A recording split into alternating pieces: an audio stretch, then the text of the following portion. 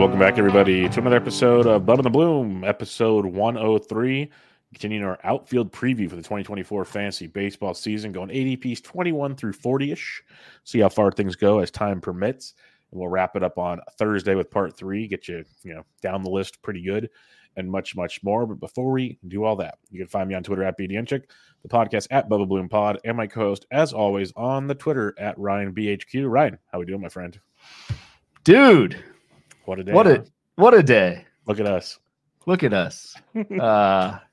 Doing fantastic. For those who don't know, we are a finalist somehow for the Baseball Podcast of the Year for 2023, which is just mind blowing. We got that from the FSWA, the Fantasy Sports Writers Association. I guess around noon today. I was out and about around lunchtime, and I wasn't on my phone, and I checked it and saw your text with some profanities in there, profanities from excitement, as well as a couple other things. So it was just really cool to see that and be a finalist. I mean, it's and amongst some like pretty freaking, we're in a league of our own, basically heavy hitters. Yeah, it's I've got the list here. The finalists are the Sleeper and the Bust, Roto World, Roto Wire, Pitcher List, Rates and Barrels, the Tool Shed, and then us. But no, it's awesome. I think it's a testament to the stuff that we've been doing these 2 years. I know people probably don't want to just hear us sit and pat our own backs, but I think it's worthy of a cheers, my friend, to you. Got a couple beers cheers, down here. Friends. You got your noon. I won't steal all your thunder, but just a really cool day to not only just get the recognition. I know you're going to kind of talk about this too, but just to hear from everybody throughout the day has been really freaking sweet. So thank you to everyone who has supported the show, reached out today, asked questions, been in the chat like our friend Alan DeLeonardis is right now. We really appreciate everything. And yeah, I feel like this is only the beginning, man.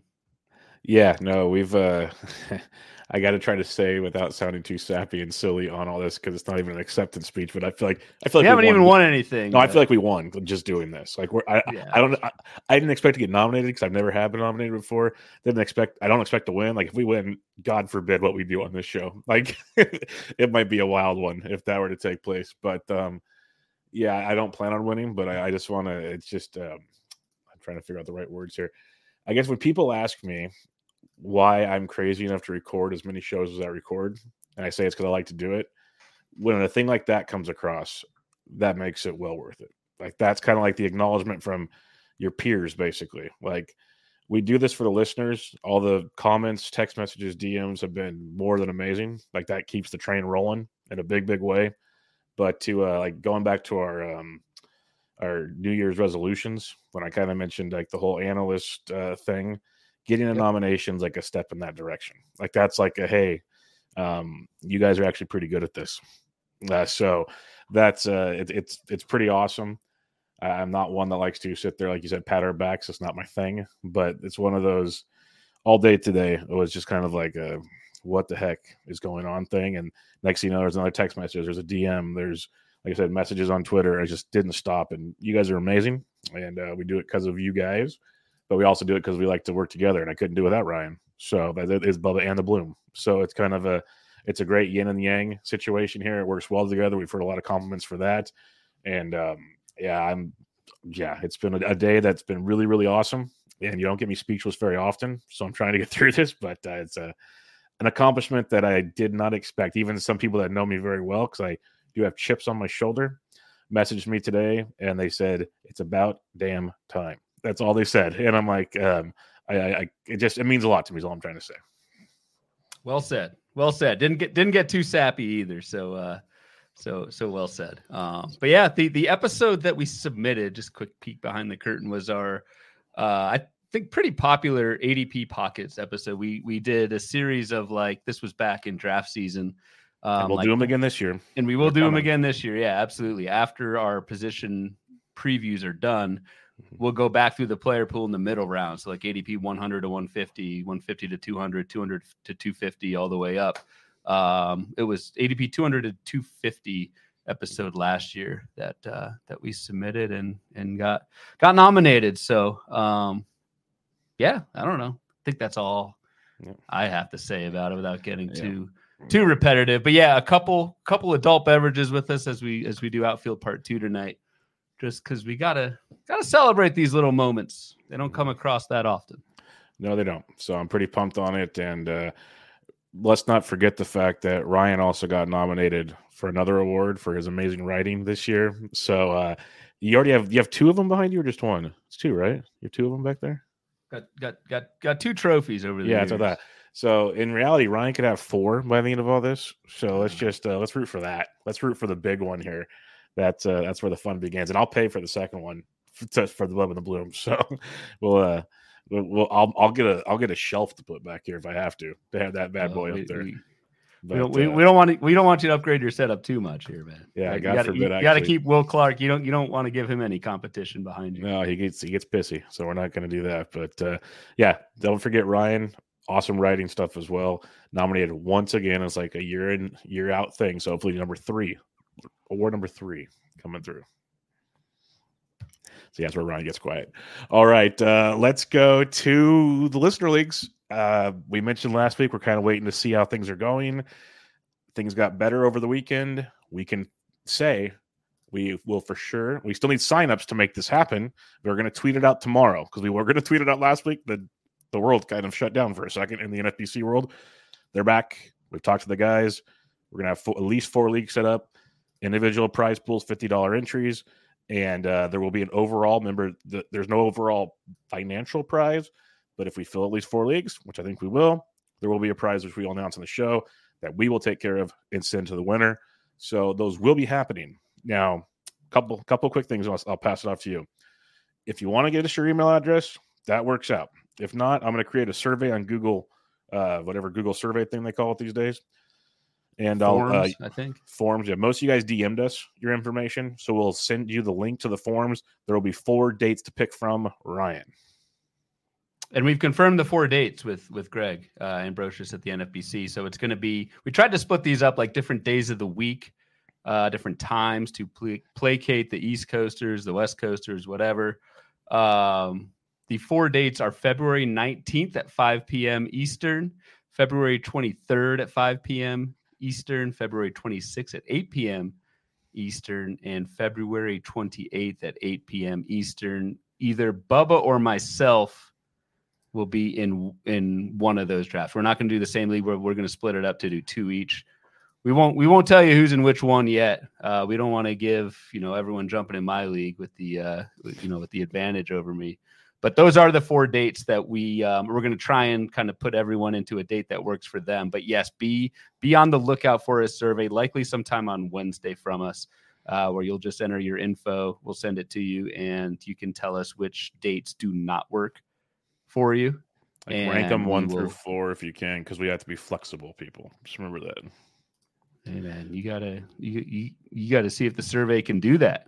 Can't promise functionality here. I'll talk to some people. There's some people that can figure it out. And out of the 4 dates, I might have missed this, Ryan. I apologize. 2 are at 8 p.m. Eastern, and 2, I believe, are at 5 p.m. Eastern. So that also flexibility there for you as well, trying to make it work on different time frames also. So we'll have those out to you here in the next couple days as I'll work on that. It's supposed to be raining here for the rest of the week, so I'll have a little extra time on my hands. I'll take care of that for you and send that your way, and we'll get those signed up. Thanks for all the people that have already signed up. Thanks for all the ratings and reviews. It's been awesome. So, again, kind of how we started the show. You guys are awesome. Thank you for everything. Now, I don't have anything else, Ryan, except outfields. Let's start off with outfielder 21. We left off last week, top 20, talking about how things start to drop off pretty quickly. You want to get at least a couple of those guys pretty early. ADP 95. We're not even out of the top 100 yet. We kick it off with Schwarbombs, Kyle Schwarber. And we kind of all know the narrative if you play baseball or fantasy baseball enough. Power, ridiculous. 47 homers, back-to-back 46 or more home run seasons. 108 runs scored, 104 RBIs, 0 steals, which is weird from the drop-off from 2022. But the conundrum, you get a $197. So how do you make that work with your team? Ryan, what are your thoughts on Schwarbombs? Because, he's an amazing 3-category stud. If he could steal 10 bases, I call it 4 categories. But when you look at everything else, it's a little rough. It is, and this is an entirely team construction pick, which I know like is always kind of a lazy answer. But I put out a tweet earlier this week, a Bloom board earlier this week, looking at hitters who had a certain ADP this time last year, outperformed that ADP, and then yet have still dropped in ADP compared to last year. So Kyle Schwarber's the top one on that list. Kyle Schwarber had a 61 ADP last year. He finished in 5x5 leagues 38th overall, even with that sub 200 batting average, Bubba, that you mentioned. Finished 38th last year and has an ADP now of 95. So like from a pure valuation standpoint, that makes no sense. Makes no sense at all that Kyle Schwarber, A, has even dropped, or B, should even, I mean, he should be going up in ADP. The problem with Schwarber is, and I'll probably say balance 50 times on the show tonight, but you need to get someone with batting average and stolen bases to counteract that and to balance that out. And that's the problem with Schwarber. There just are not many players in the player pool that are high batting average and high stolen base at the same time. So it's just something to keep in mind with Schwarber. Like the batting average is going to kill you. The stolen bases are going to kill you. But from a valuation standpoint, it works. So you just need to be mindful of that when you're constructing your team. OBP leagues, Kyle Schwarber's a fantastic early round pick. I took Schwarber in the 3rd round of Tout Wars OBP last year and was very happy with that. So Schwarber can definitely make some sense. And one interesting thing, we didn't kind of do like a macro level of this of outfielders 21 through 50. There's not much power in the outfield from 21 to 50. There are only like 4 guys projected by ATC to hit over 25 home runs. And so like power is an issue for me, at least. And I've experienced this in my draft with this stage of the outfield, and Kyle Schwarber can certainly, with a 41 home run projection, make that a lot easier to manage. So it's a tough call but you just have to be able to make the pieces work with Mr. Schwarber. Yeah, you got to get some batting average assets, and the suggestion I would give is get batting average assets early. That's why I like the Freemans of the world and those guys. Don't rely on Luis Ariz to be your batting average asset. We talked about that. We talked about that on the middle infielders. 12 minutes in, and we've got Ariz slander. What are we doing, man? It's because he's the rabbit version of batting average, where at least those other guys early on provide other categories. That's where I was going with this. So don't rely on a one-trick pony to help you build your batting average back up. All right, Lane Thomas, ADP of 114 right now. We got last year 28 home runs, 20 stolen bases, 268 average, scored 101 runs.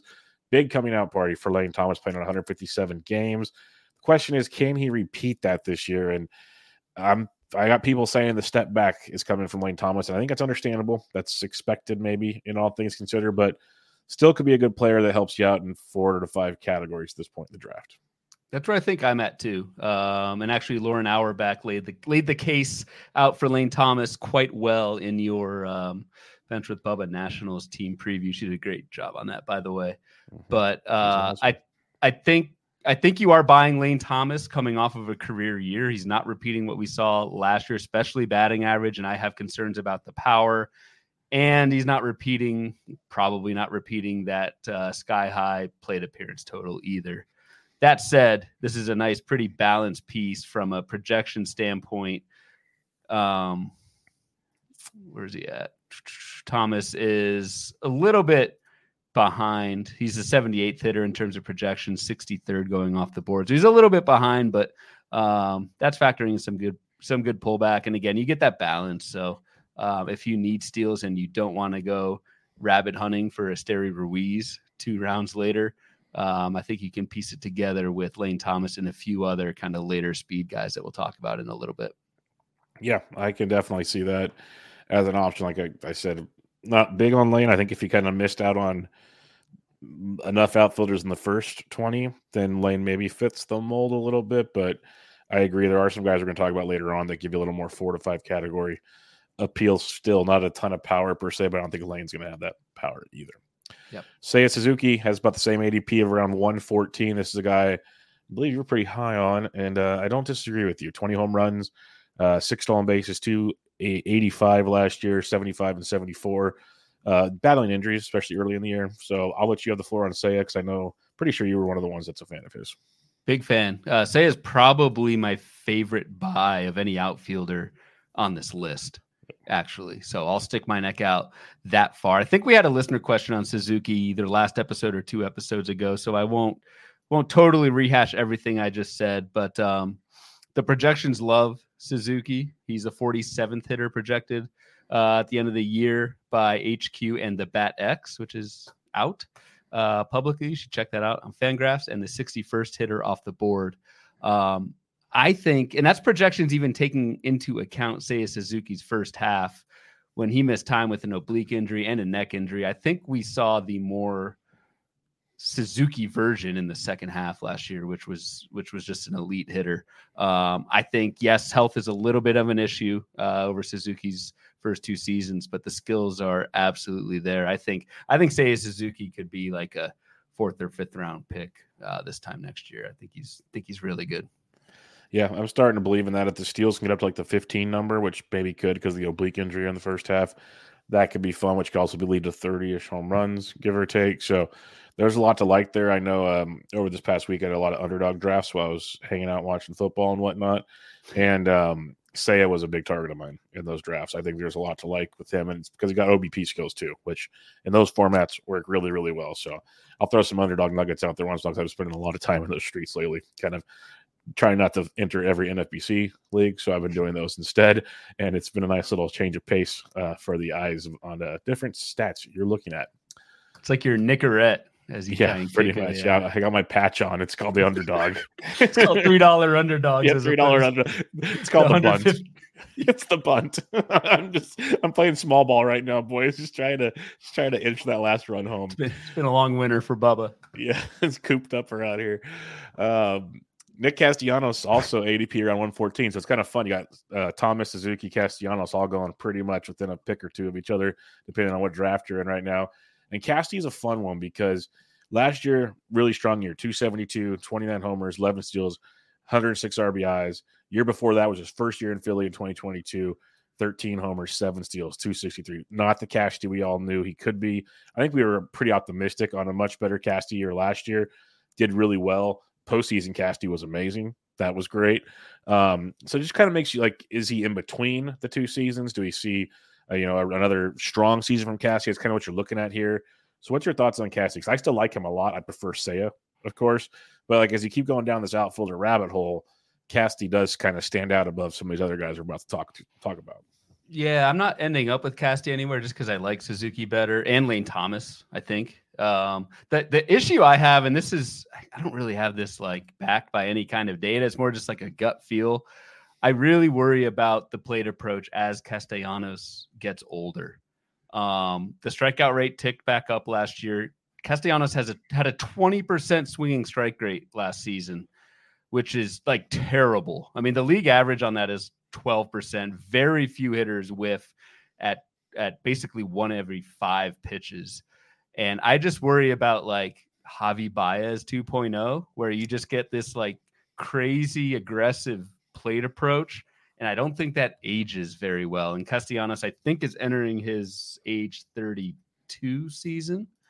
Yes, 32. So I worry about the plate approach and the batting average going forward. That said, I think the homers and steals are there. The lineup's good. The projection ATC for Castellanos, 25 bombs, 8 steals. Like I feel like that's attainable, and that's actually like right in line with Seiya Suzuki. I just think the floor could bottom out under Casty pretty quickly as he ages with that approach. But again, I don't have anything to like firmly back that up. It's more of just a hunch call. But I get some Javi Baez vibes, and you don't really want Javi Baez vibes. Nope, no, you don't. Nope, you don't want Javi Baez vibes. The only like I guess devil's advocate I'll put there is yes, there are concerns in that regard, but on this team, like man, if he's even hits 250, the run production can be tremendous in this lineup. So yes. Unlike Javi, or that's just 250 in Detroit. Yeah, might as well hit 220 at that point.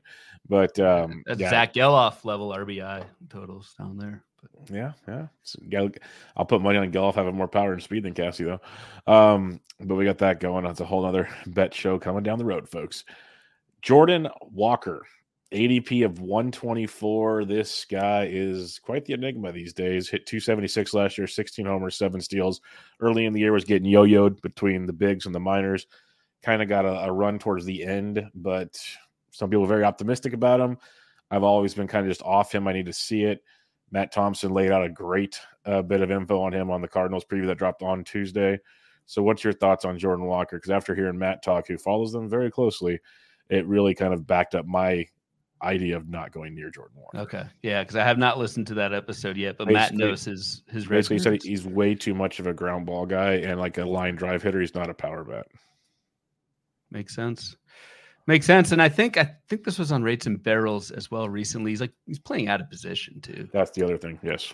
And that I think that does affect you as a hitter. And again, like the classic, we want to see it first before we draft him type approach that both of us kind of subscribe to, even in these more middle rounds. I like a few more proven track record guys going later that we'll talk about, like a Teoscar, Springer, Santander type. Over at Jordan Walker, fully knowing this is a top 5 fantasy prospect who's like 23 years old, could break out. But yeah, we both need to see it first. Basically what Matt was saying, I could be a little lost, so listen to the show if you guys want. He thinks about another year and then he'll be in on a guy like Jordan Walker. He just needs to develop more because right now the power swing's not there. And a lot of it, like you said, with Rates and Barrels, he says he's out of position.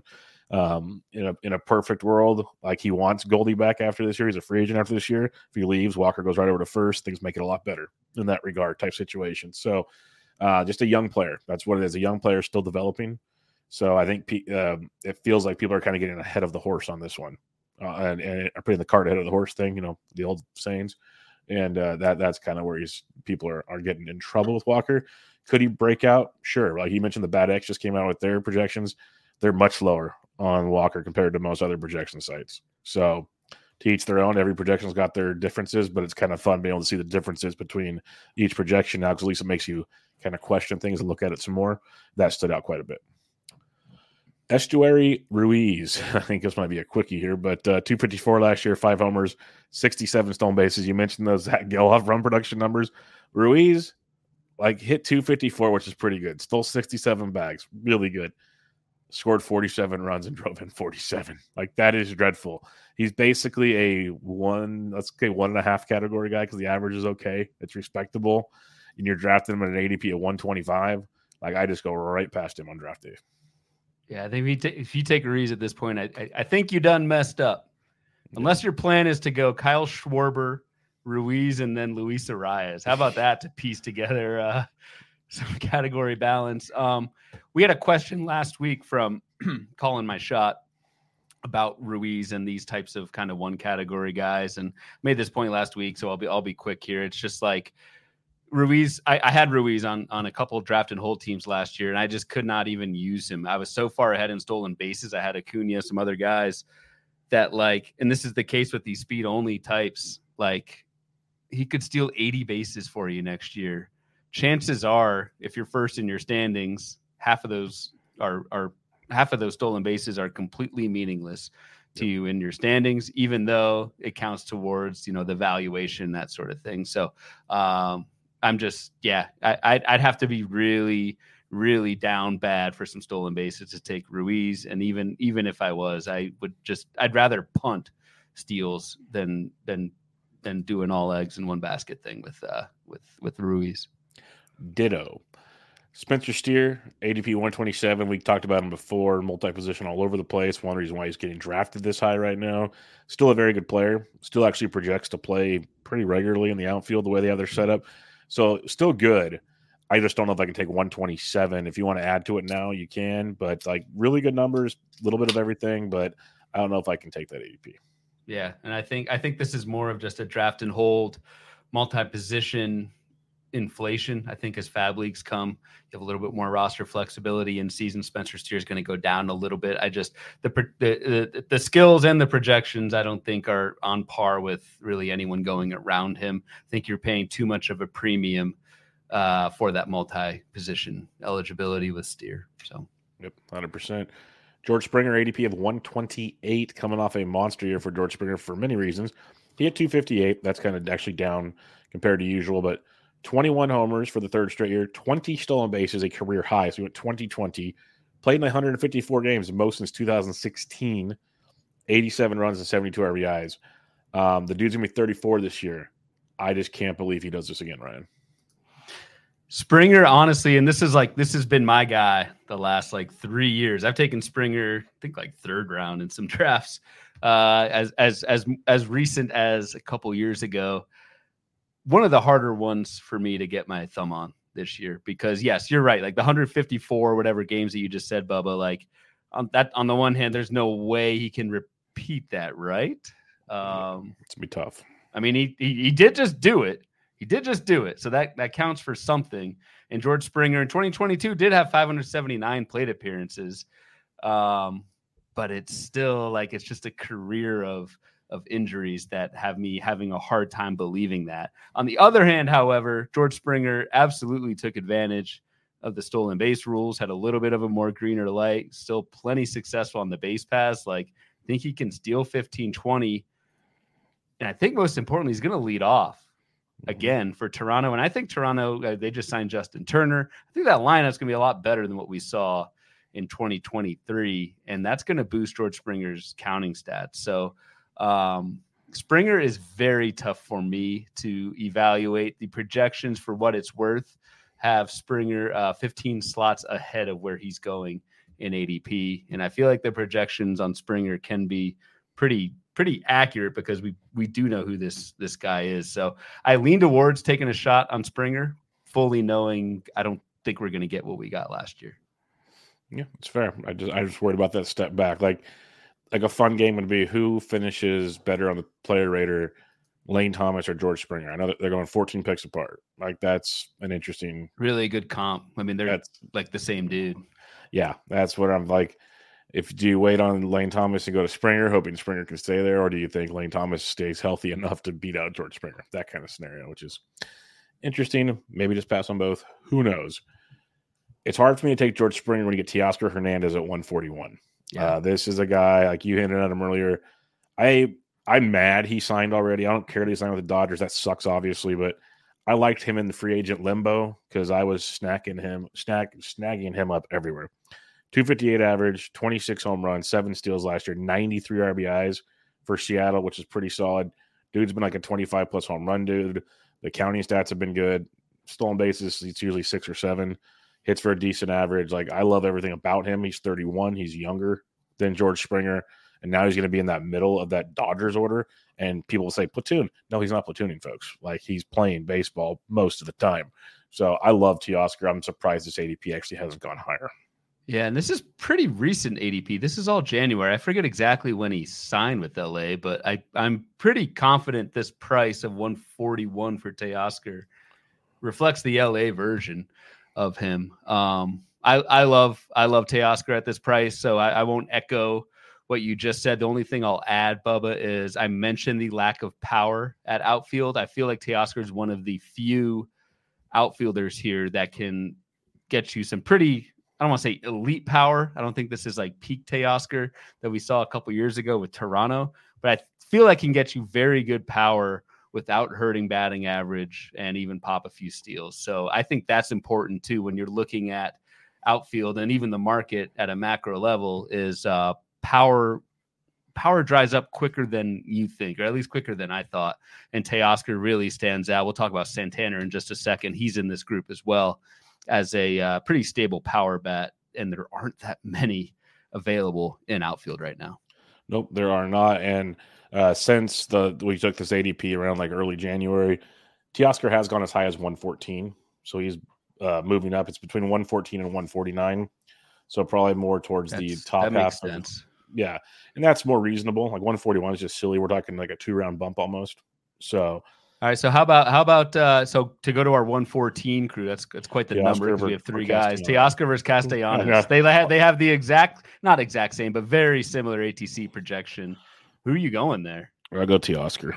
I think so too. I think so. And I like Casty. I don't mind Casty, but I agree with you. If you got to pick a guy that has a better chance of falling off, it's Casty. Agreed. So I'll take Teoscar.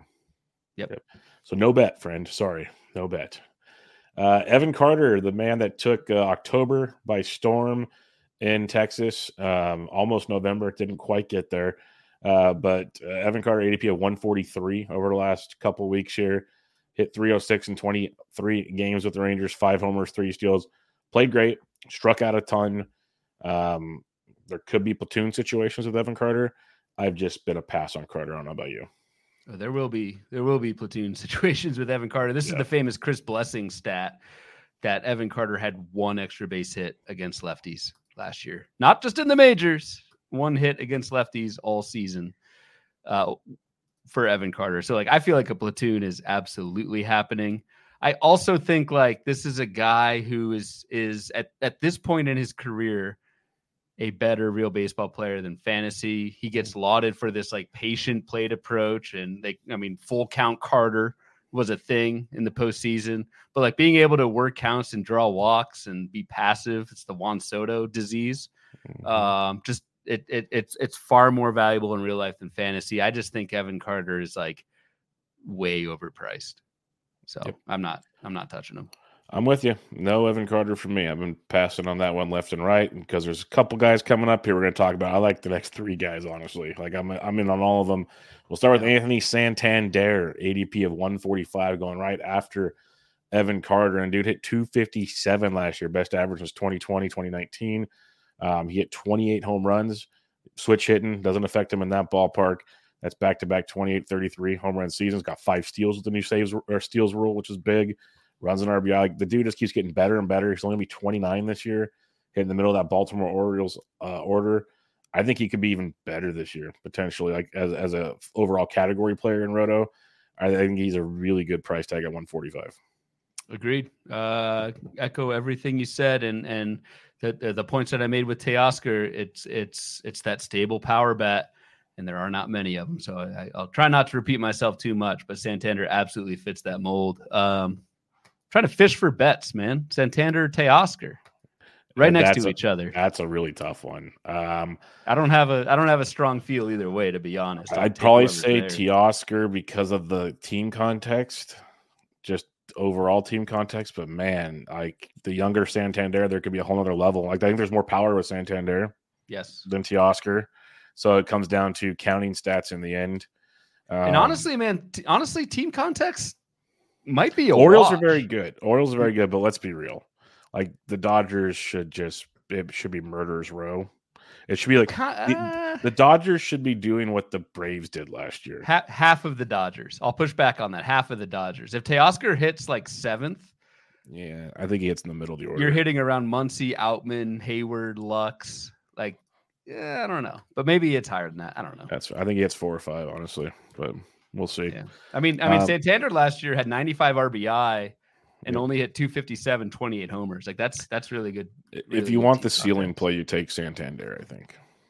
Yeah. They're both fine at the price, I think. Do you take Santander over Casty? Yeah, I think I would. Yeah.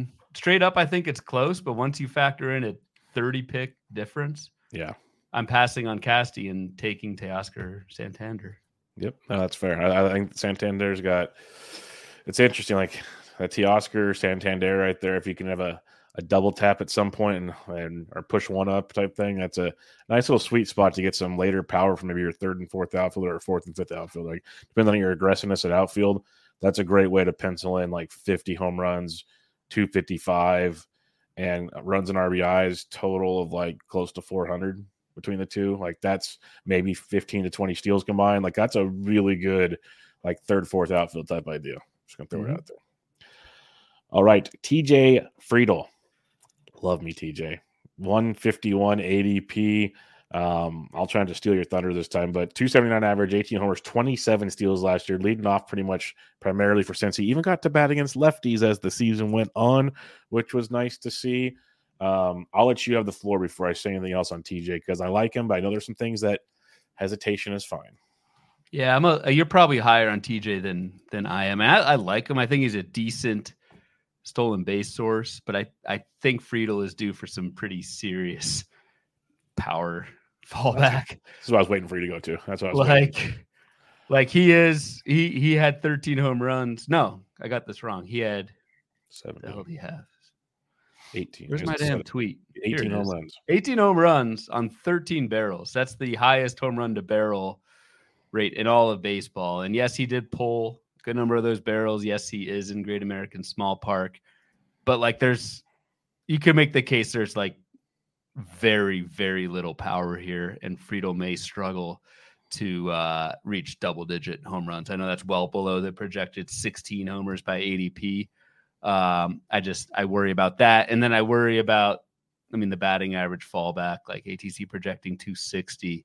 I feel like, he's fine. He's fine. I think he's going to play. The glove's really good, and that lineup's going to be really good. I just think the only thing you can kind of hang your hat on is the stolen bases. And I think there's a pretty low floor for batting average and home runs. Yeah. And to back your point, remember we talked about this at FPAS with Friedel. At home, 13 home runs, 14 steals, 291 average. On the road, 5 home runs, 13 steals, 267 average. So steals are just fine, as you mentioned, but quite the gap in power and batting average, depending on where he was playing baseball. So something to definitely keep in mind with Friedel. Like, I like him because he's going to be leading off, and it looks like he's out of the platoon situation. Fraley's on the bench. So there is something to like there, but I agree there is concern that there could be a step back if things don't click like they did this last year. The last thing I'll add to, and we'll get to these guys, but there are several other stolen base sources going pretty soon in the next round that we'll get to. But. Yep, 100%. That's a fair point. If you're drafting Friedel for mainly his steals upside, there's guys coming up. You could do that and wait about a round or two, as you mentioned. Ian Happ, another guy I'm very high on this year. ADP of 151, same as TJ Friedel. I take Happ over Friedel, tell you that much. 248 last year, 21 homers, 14 steals. We've talked about Happ a few times. It's like, you look at his year-to-year productions, he either hits for average and sells out power, like it's a vice versa thing. Like, which one's he going to do? Which one's he going to do? Last year, he got a little bit of both, kind of. Like, the average really stunk, but he stole more. Run production was up. It's kind of he walked a boatload more. It's like, which guy are we going to get with Ian Happ? In the end, I think it's a pretty good ball player that has the ability to go off if things like really go well. But there's also the floor we've seen with Ian Happ, which could be scary. So what's your thoughts on Happ? Yeah, he's a weird dude. Coffee guy, Ian Happ. Ian Happ, we call. Like, weird in terms of, so you just mentioned it. You know the production's going to be there, but you just don't know where it's going to come from. When you're trying to balance your stats on your team, which one am I counting on? Right, because we've had years of Ian Happ. In 2021, he hit 226, but he popped 25 homers with 9 steals. The next year, he hit 271, but only 17 homers. And then kind of split the difference last year, 248 with 21 homers. So he's always like in terms of like 5x5 dollar value, like he's always good at this price, like around $18-20. But it's just like, is it going to come from batting average or homers or steals or where? But it's going to come, I think. So I'm fine with Ian Happ. He is a playing time monster. He's got that Marcus Semien in him where he just does not take days off. And I do think that's valuable, repeatable, et cetera, et cetera. So the projections are just kind of hedging like the midpoint of these wild batting average and homer and stolen base swings, which is about all they can do. But he's going to play every day. The Cubs are going to be a pretty good lineup, even if they do sign Bellinger, that only helps. And I would take Happ over Friedel. Yep. I would. Yep. And all signs point, unless something crazy happens, which can with Scott Boras, looks like Bellinger will end up going back to the Cubs. It's kind of the land. That's what it seems like. What it seems like. That's kind of the reports that came out even after like Justin Turner signed with Toronto. It's pretty much the only real suitor left is Chicago. And Boras just does Boras things, waits till the end to suck every last dollar out of every team he can before he signs, which it's his job. But that's all Bellinger's waiting for, it feels like. All right, Jackson Chourio, ADP of 152. Got the extension from the Brewers. Means he should start with the big club this year. We'll see. Projection science aren't that optimistic on that, though. So we'll see how that goes out. Double A, he 22 homers, 43 steals at 280. Did okay in 6 games in Triple A, but it was mainly those Double A stats that just jumped off the page. I just pass because it's our old philosophy, Ryan. Got to see it to believe it thing. What's your thoughts on Jackson Chourio? Yeah, for fear of angering new follower, we both got a follow after getting this award nomination thing. Jackson Chourio's meat hammer. So a lot of ways you could go with that one. Yep. We don't want to offend. We don't want to Mr. Hammer. Mr. Hammer. But yeah, I mean, I don't want. It's bad to say I'm out, but it's because he is an immense talent. Actually the projections. So you did mention the projections. If I give Jackson Chourio like 600 plate appearances, the playing time projection is well under that you'll see like on Fangraphs. He actually comes out well ahead of his ADP. But like I don't think the projections have any idea what Jackson Chourio is going to do this year. He's going to be 20 years old facing MLB pitching for the first time. It's just someone who, like, I don't know. Like I said, neither of us, we want to see it first. We get burned by that. Sometimes I know you're writing an article for Fantasy Pros right now where you're looking back at last year's ADP, and there was we were talking about this before the show, but there was Corbin Carroll in like the fourth or fifth round. Middle of the fifth, ADP at 55. We wanted to see it last year, and I don't want to say we got burned by it because we didn't but we just missed out. And so that could very well happen with Jackson Chourio, who, I mean, I agree he's going to start on opening day, but it's just someone like both of us it's just not the profile we take. Again, fully knowing. So I think I put a note when I was prepping here. I probably said the exact same thing about Ronald Acuna before Acuna's rookie season, and his ADP was in about the 9th or 10th round. Said the exact same thing that I just said and missed out big time. So there's that, but it's just not something I draft for. Yeah, as Rico says, the Bad X hates Chourio. Yeah, they have him for like 116 games. And there's like something to that, because just because he got the extension doesn't mean they can't send him to AAA. Like if they have Garrett Mitchell, they have Sal Frelick, they have options there. He's going to get every opportunity to produce. Yeah. Don't get me wrong. Like, I'm not saying first slip up he goes, but they don't have to. If they want to say, because he played 6 games in AAA, maybe like, hey, go run down there some more, kid, get some confidence, work on something, whatever. We'll see. I don't see that happening, but it is an option. Let's just say it is an option. Ask John Singleton how that went. Trio's better than Singleton. Don't take that out of context, Mr. Hammer, but just saying that is a play. John Singleton, Jackson Chourio comp. Didn't think we'd go there, but John Singleton or Scott Kingery. Does that work for you? That works. Yeah, that's got to sting some people. Let's stop pissing off the meat hammer, the Mr. Hammer. Jorge Soler, unsigned Jorge Soler. A lot of teams are rumored to be getting some Jorge Soler, but right now he's got an ADP of 160, which is kind of juicy if you think he's going to sign somewhere nice, because it's kind of how you felt about Teoscar at one time. Now Justin that starts Turner. Going, yeah, Justin Turner. Yesterday. The second Soler signs, things start to creep. Dude hit 36 jacks last year, hit 250. Like, sign me up for that. And that was in Miami. Like, sign me up on that on pretty much any offense. So what's your thoughts on Soler, who's a guy I have been circling a lot on draft boards? Oh, this is absolutely juicy. I think you need to jump on this like as quick as you can. Your most, Mr. Hammer. Yes, because Jorge Soler is going to sign and he's going to play. This is all just my opinion, but he's good enough. The projections, basically every projection system has Jorge Soler for real life value, and what I use for that is a stat WRC plus, where your league average is about 100. It factors in like on base rate and like the value of doubles and power and that sort of thing. It's a good real life value statistic. And Jorge Soler is like 124, 120 by basically every projection system. Basically meaning he's a very good real life player. He's going to sign, he's going to play, and I think he's going to mash. This is 40 home run power.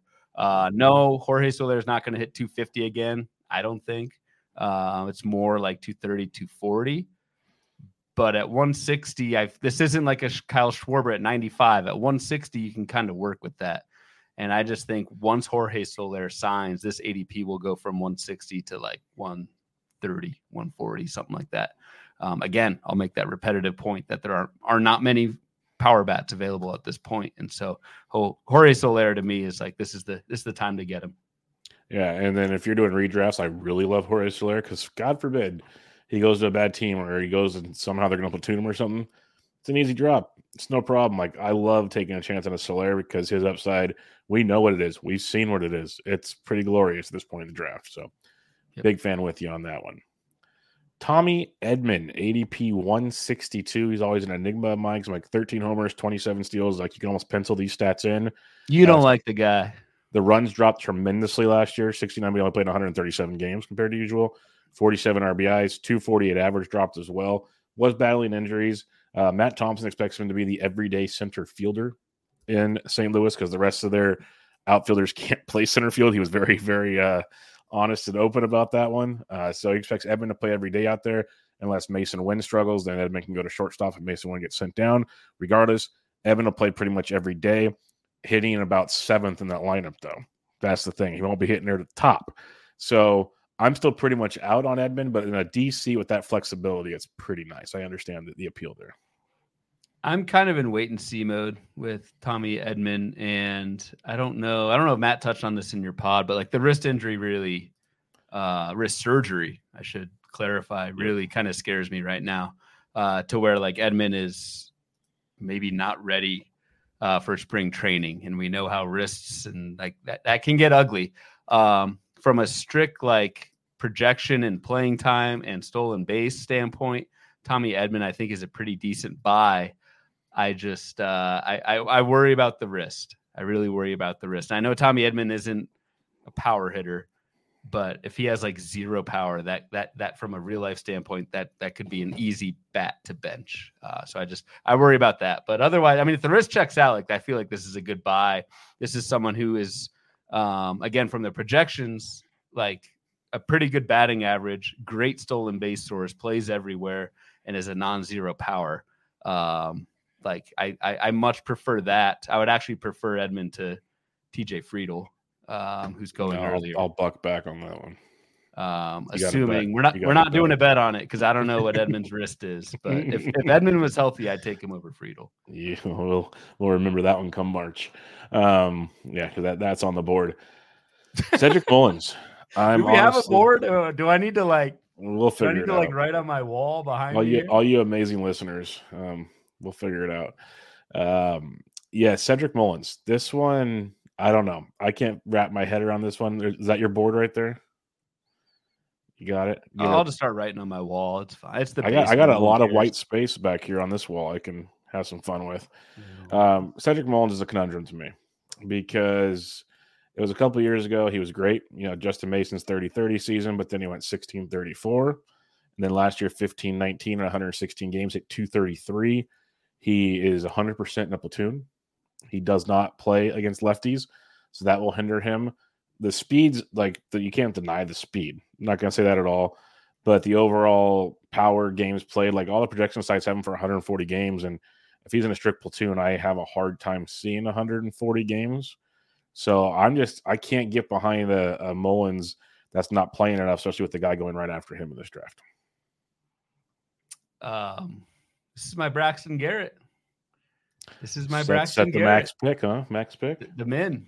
So sorry. yeah, I always screw it up. The earliest, we should say. If you look on, the NFBC has their ADP, but then their min and their max, the earliest and latest. So Mullins like 163 ADP. There is a min that says 46 next to it, and yeah, guess who that is? That's this guy. Yeah, back in October.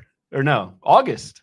Jesus, when we had the Rob DiPietro, meatball draft.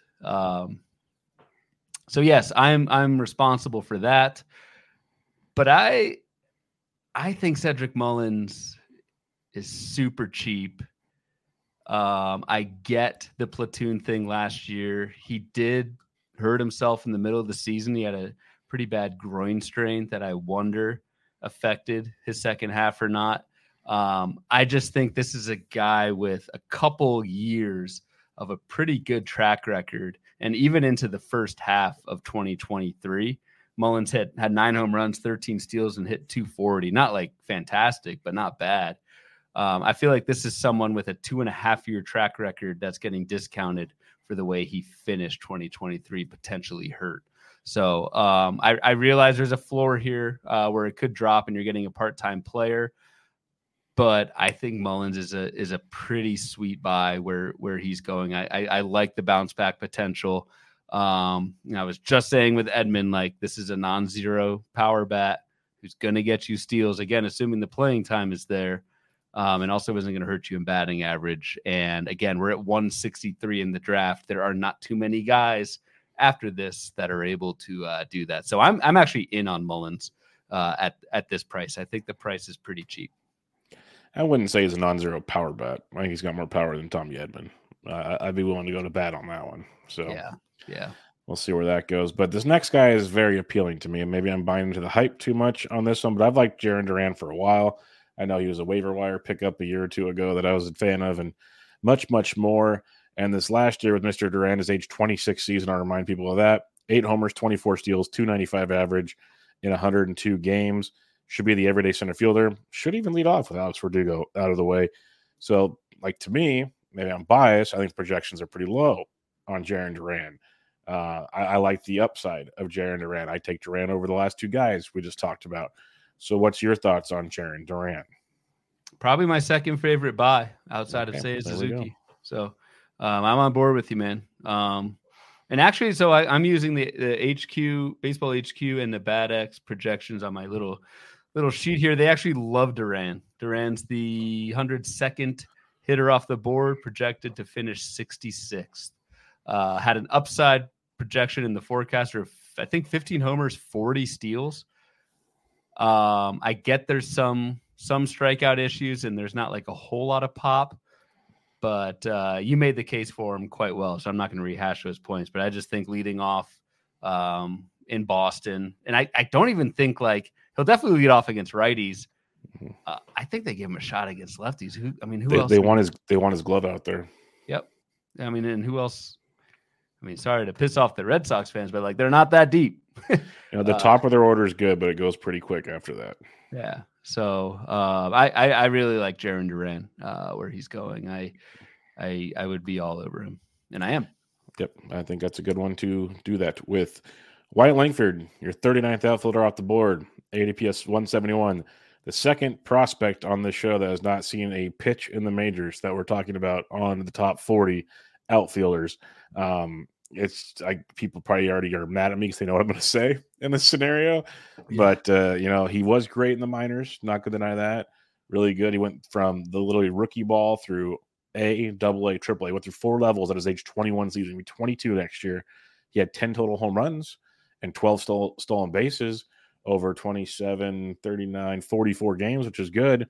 But again, it was literally like, how fast can we get him through the minors? I'm going to take a step back on that one and watch and see.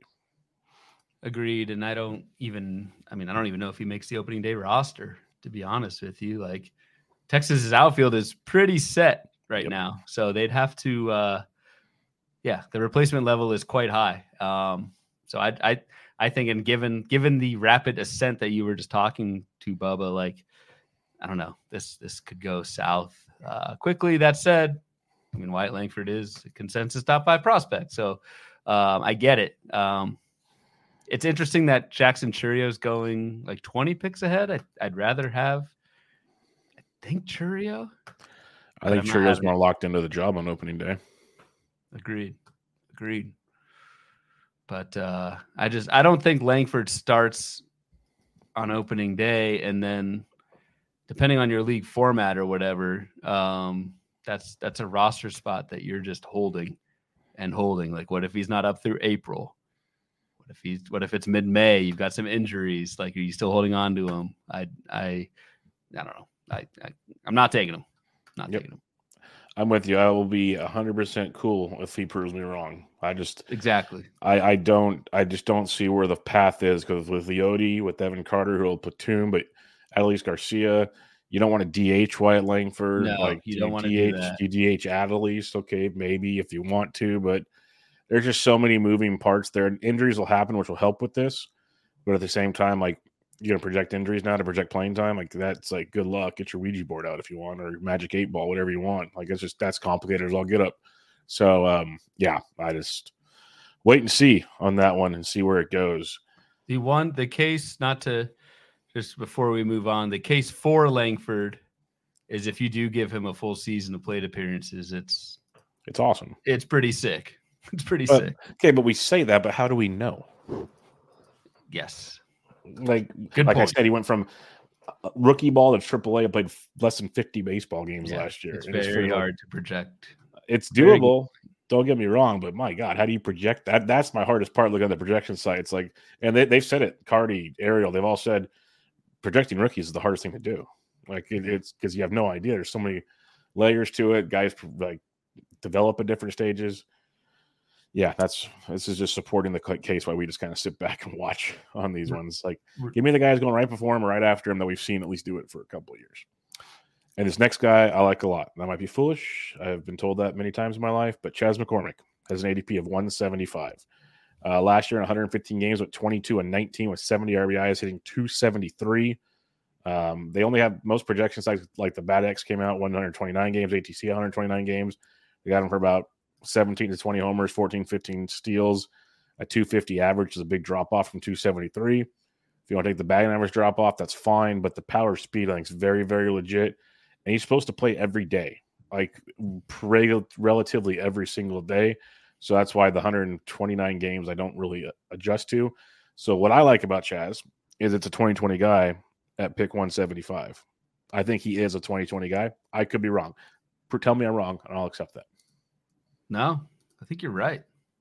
That's why I don't understand the ADP. I don't understand the ADP. He's almost. If you look at the projections, if you say 2020 but keep the batting average and whatnot, he's Randy Arozarena, folks.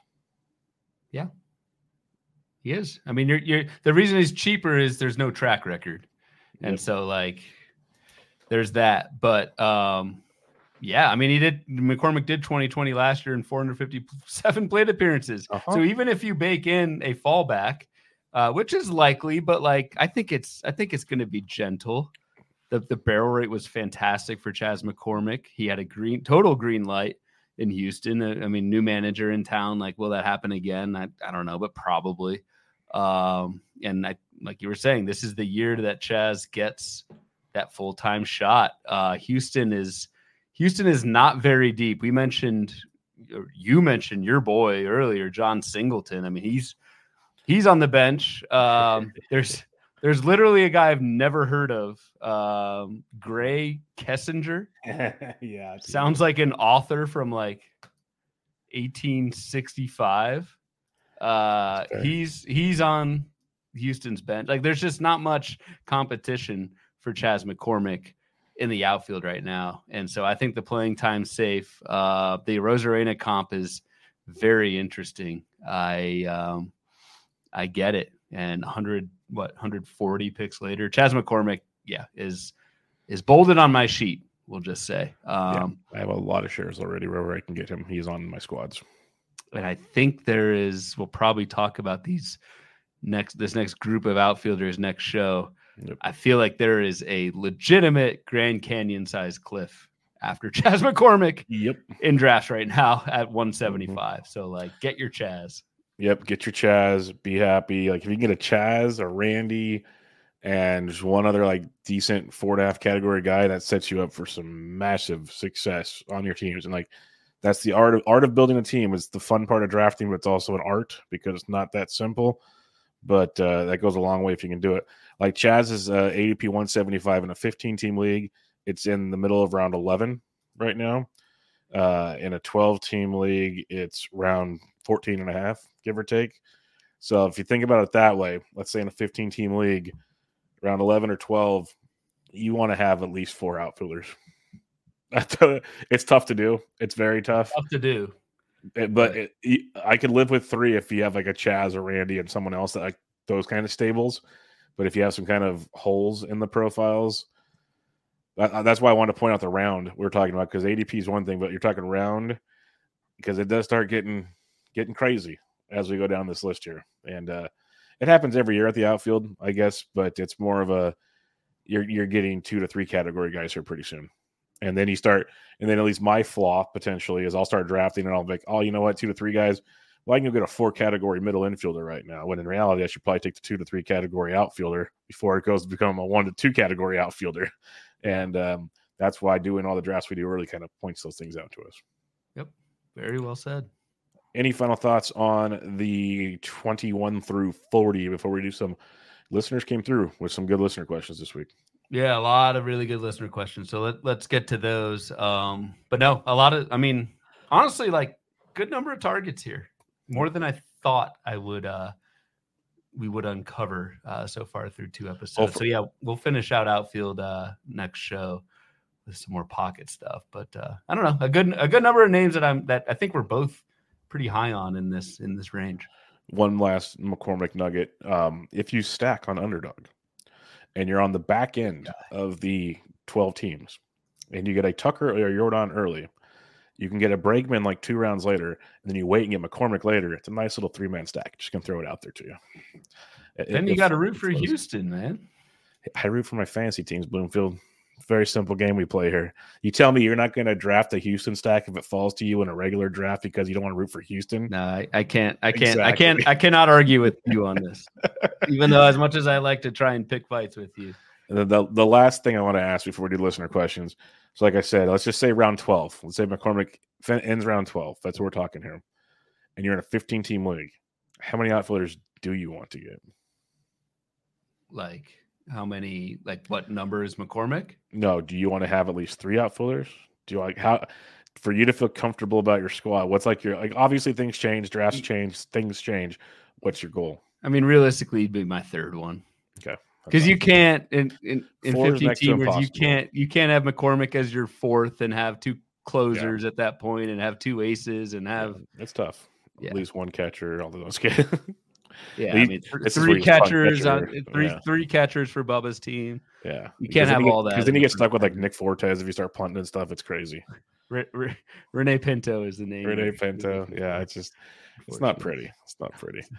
But all right, listener questions. As like I said, you all came through in a big way for us here. We'll kick it off with Doink Town Danny. Best OBP gyms in this range. Any fellas who get on base and also hit fat doinks. Love you guys. Thanks for entertaining my winter fantasy baseball degeneracy. Okay, Schwarber's the easy one, Bloomfield. Let's go past Schwarber. Who's your next? Oh, come on. That's what I was going to say, man. He doinks it all over the place. Doing? He's the Schwarbomb Schwardoinks. Who else you got here in the OBP department? So there are a few of them. I'll say Evan Carter. So for as much as I kind of crapped on Carter for being a better real life player than not, Evan Carter's patience can very much be rewarded in OBP leagues. I'll go Evan Carter. I will go with Ian Happ. Dude walked 14% of the time last year. He usually has at least 10% plus walk rate. I didn't know it was that high. Jeez. Yeah, he walked a ton last year. 360 OBP for Ian Happ last year. Wow. So Ian Happ, my dude in this range for your OBP doinkness. Doinktown Danny has another question. Do you guys have a favorite go-to projection system? Yes, I have 2. Well, really 3, but I use for my stats, I use the Baseball HQ projections, which yes, I do work for the site, but I'm also involved very much in how those projections are made. I think it's a great blend of an algorithm plus human intervention, I should say, from both a playing time and like a skills validation check. And I combine that with the BAT-X for my hitters.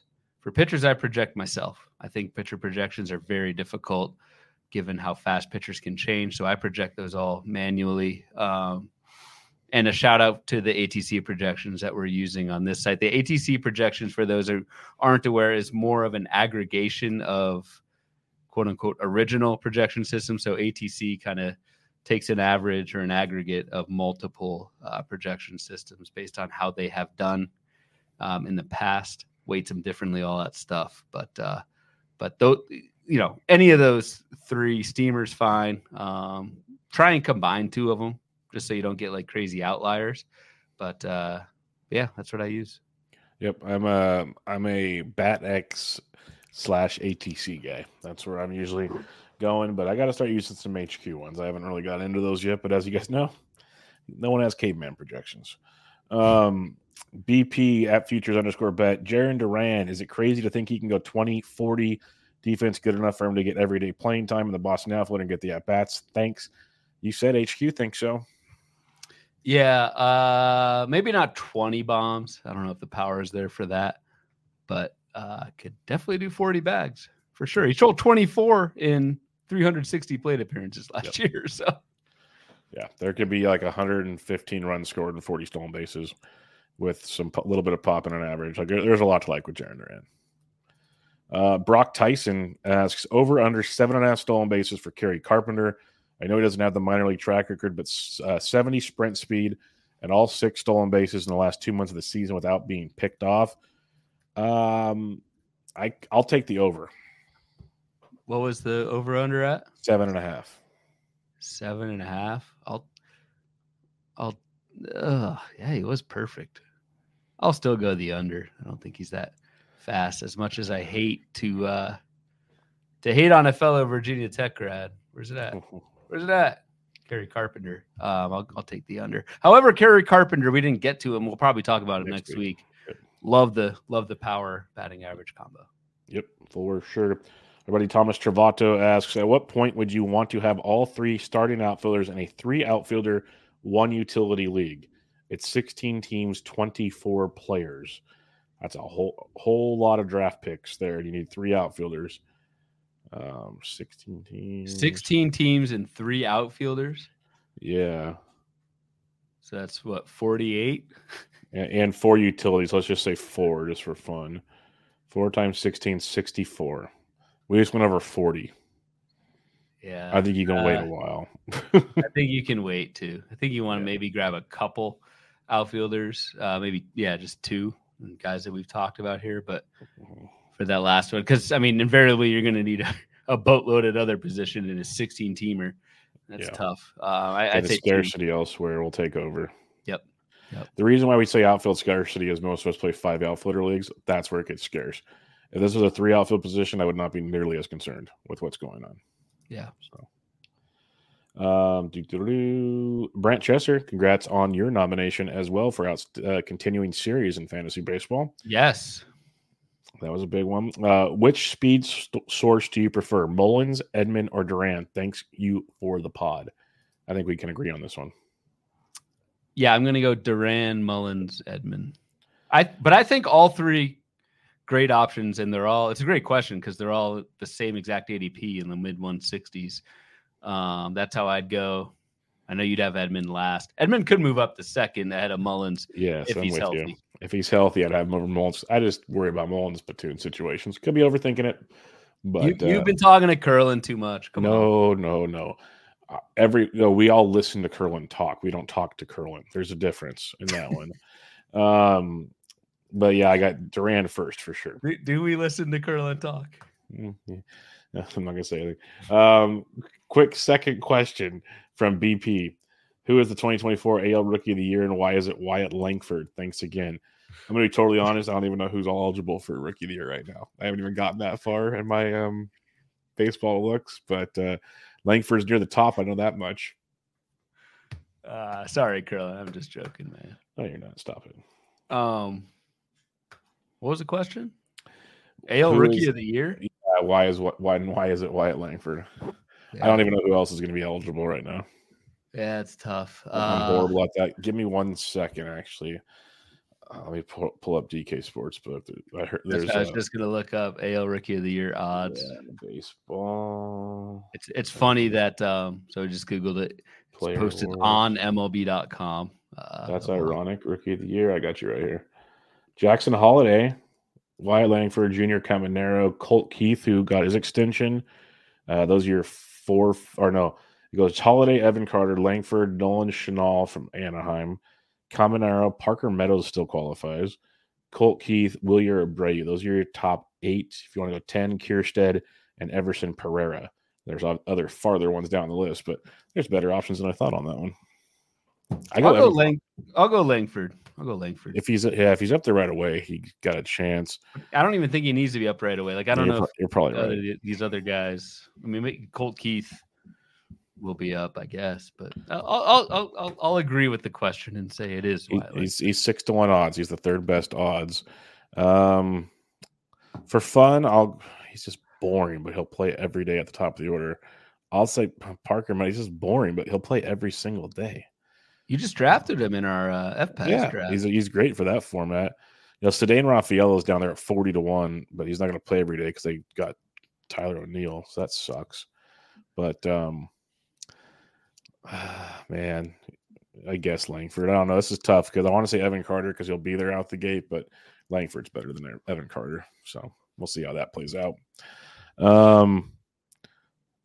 Dynasty Junkies says any late Dylan Cruz interest. It's got to be late. We talked to Lauren Auerbach about him, and they said he'll be up eventually, but when, where, how is a lot of questions with Washington. Yeah, and I trust Lauren on that. So yeah, it's tough.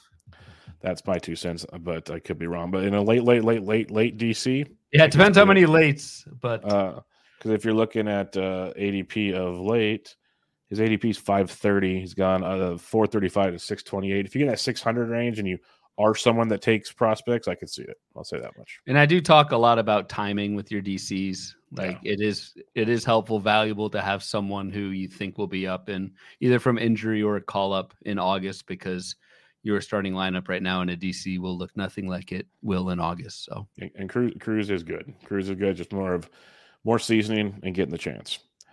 Eric Samolsky, congratulations as usual. Because he's on the Roto World podcast. Where does Wyatt Langford play? Outfield seems set with Garcia, Carter, Leote. The Rangers have hinted they don't want to call Langford up to DH. The ADP is so high, but isn't it just as likely a guy like Justin Foscue gets a shot to DH out the gate? We agree with you, Eric. Yeah, that's basically what we said earlier. Yeah. So good to be on Eric's side. Smart guy. Yep, I don't know where he plays, and that's the holdup at the moment, but we've seen prospects in spring training force the hand. So keep an eye on those scenarios. And injuries. Well. Our buddy Ed DeCaria, really good writer over at Baseball HQ. So the average team's second and third outfielders will come from this list. Cool. He's being sarcastic, but yeah, it's pretty right. Right on the number there. Ed, man, come on. Not a bad crop. You can go shopping for some Suzuki, some Teoscar, some Santander. You go in the express lane and get Cedric Mullins, Jarren Duran, all kinds of options here. I like it. All right. Michael C. has a question for us. Who are your favorite breakouts values after 150? I like Chaz. Could do what Lane did 4 to 5 rounds later. We love Chaz. Nimmo, boring, but average runs should be big. By what point do you want 4 outfielders? Very latest for me is Nootbaar at 200. Congrats again on the FSWA nomination. Yeah, so he wants 4 outfielders by pick 200. Yep, which is doable. Yep. I mean, we'll talk about some of these guys next week. We mentioned Carpenter real quick. Actually, I think Dalton Varsho. Yes, he's growing on me. Yeah, especially if you have a batting average cushion built up. I think you can go 25-15 or something from Varsho. So yeah, Varsho's growing on me. Christopher Morel, they've really like who the hell? Council. He said we're gonna do everything we can to find a spot for him to play every day. If he has to rotate a platoon, whatever, but he's gonna play every day because they want that batting lineup. That's ridiculous power with some speed. Yeah, that's a ton of power and speed. And Tyler O'Neill, at the ADP, I keep looking at him. It's interesting to me. That's all I can say. But yeah, I'm with you. By pick 200, I'd love to have at least 4. I'll say that much for sure in that scenario. And much more to come on this group next week. We'll hit up all these guys and much more. The goal is to get close to ADP or the overall top 100 by the time it's all said and done. Different format next week. Bloomboard might be a little tough to go by next week, but we'll get you guys covered. Final thoughts on the episode, Mr. Bloomfield, as we wrap up episode 103. First episode as FSWA nominated podcast host. Yep. Congrats again, my friend. And we will get the ball rolling on these auction leagues. They're very, like I said, we've confirmed the dates. We'll get the survey out and we'll start getting some leagues filled up. So I can't wait for that. It's gonna be a blast. Yeah, this time next month, all 4 drafts will be completed. So you're right. That's pretty crazy to think about, folks. It's going to be rocking and rolling here. So first draft's in less than 3 weeks. So yep. So it'll be a lot of fun. Again, if you're still interested, let us know. But I'll try to get the survey stuff done here in the next day or two. get that out to y'all so you can get that filled out, and we'll like lock in everybody and get the trash talking to its fullest and best potential along the way. But until Thursday, we'll be back to you guys to wrap up the outfield position. You can check out Ryan on the Twitter at RyanBHQ, the podcast at Bubba Bloom Pod. I'm at BD Intric. This is Bubba and the Bloom, episode 103. Catch you all next time.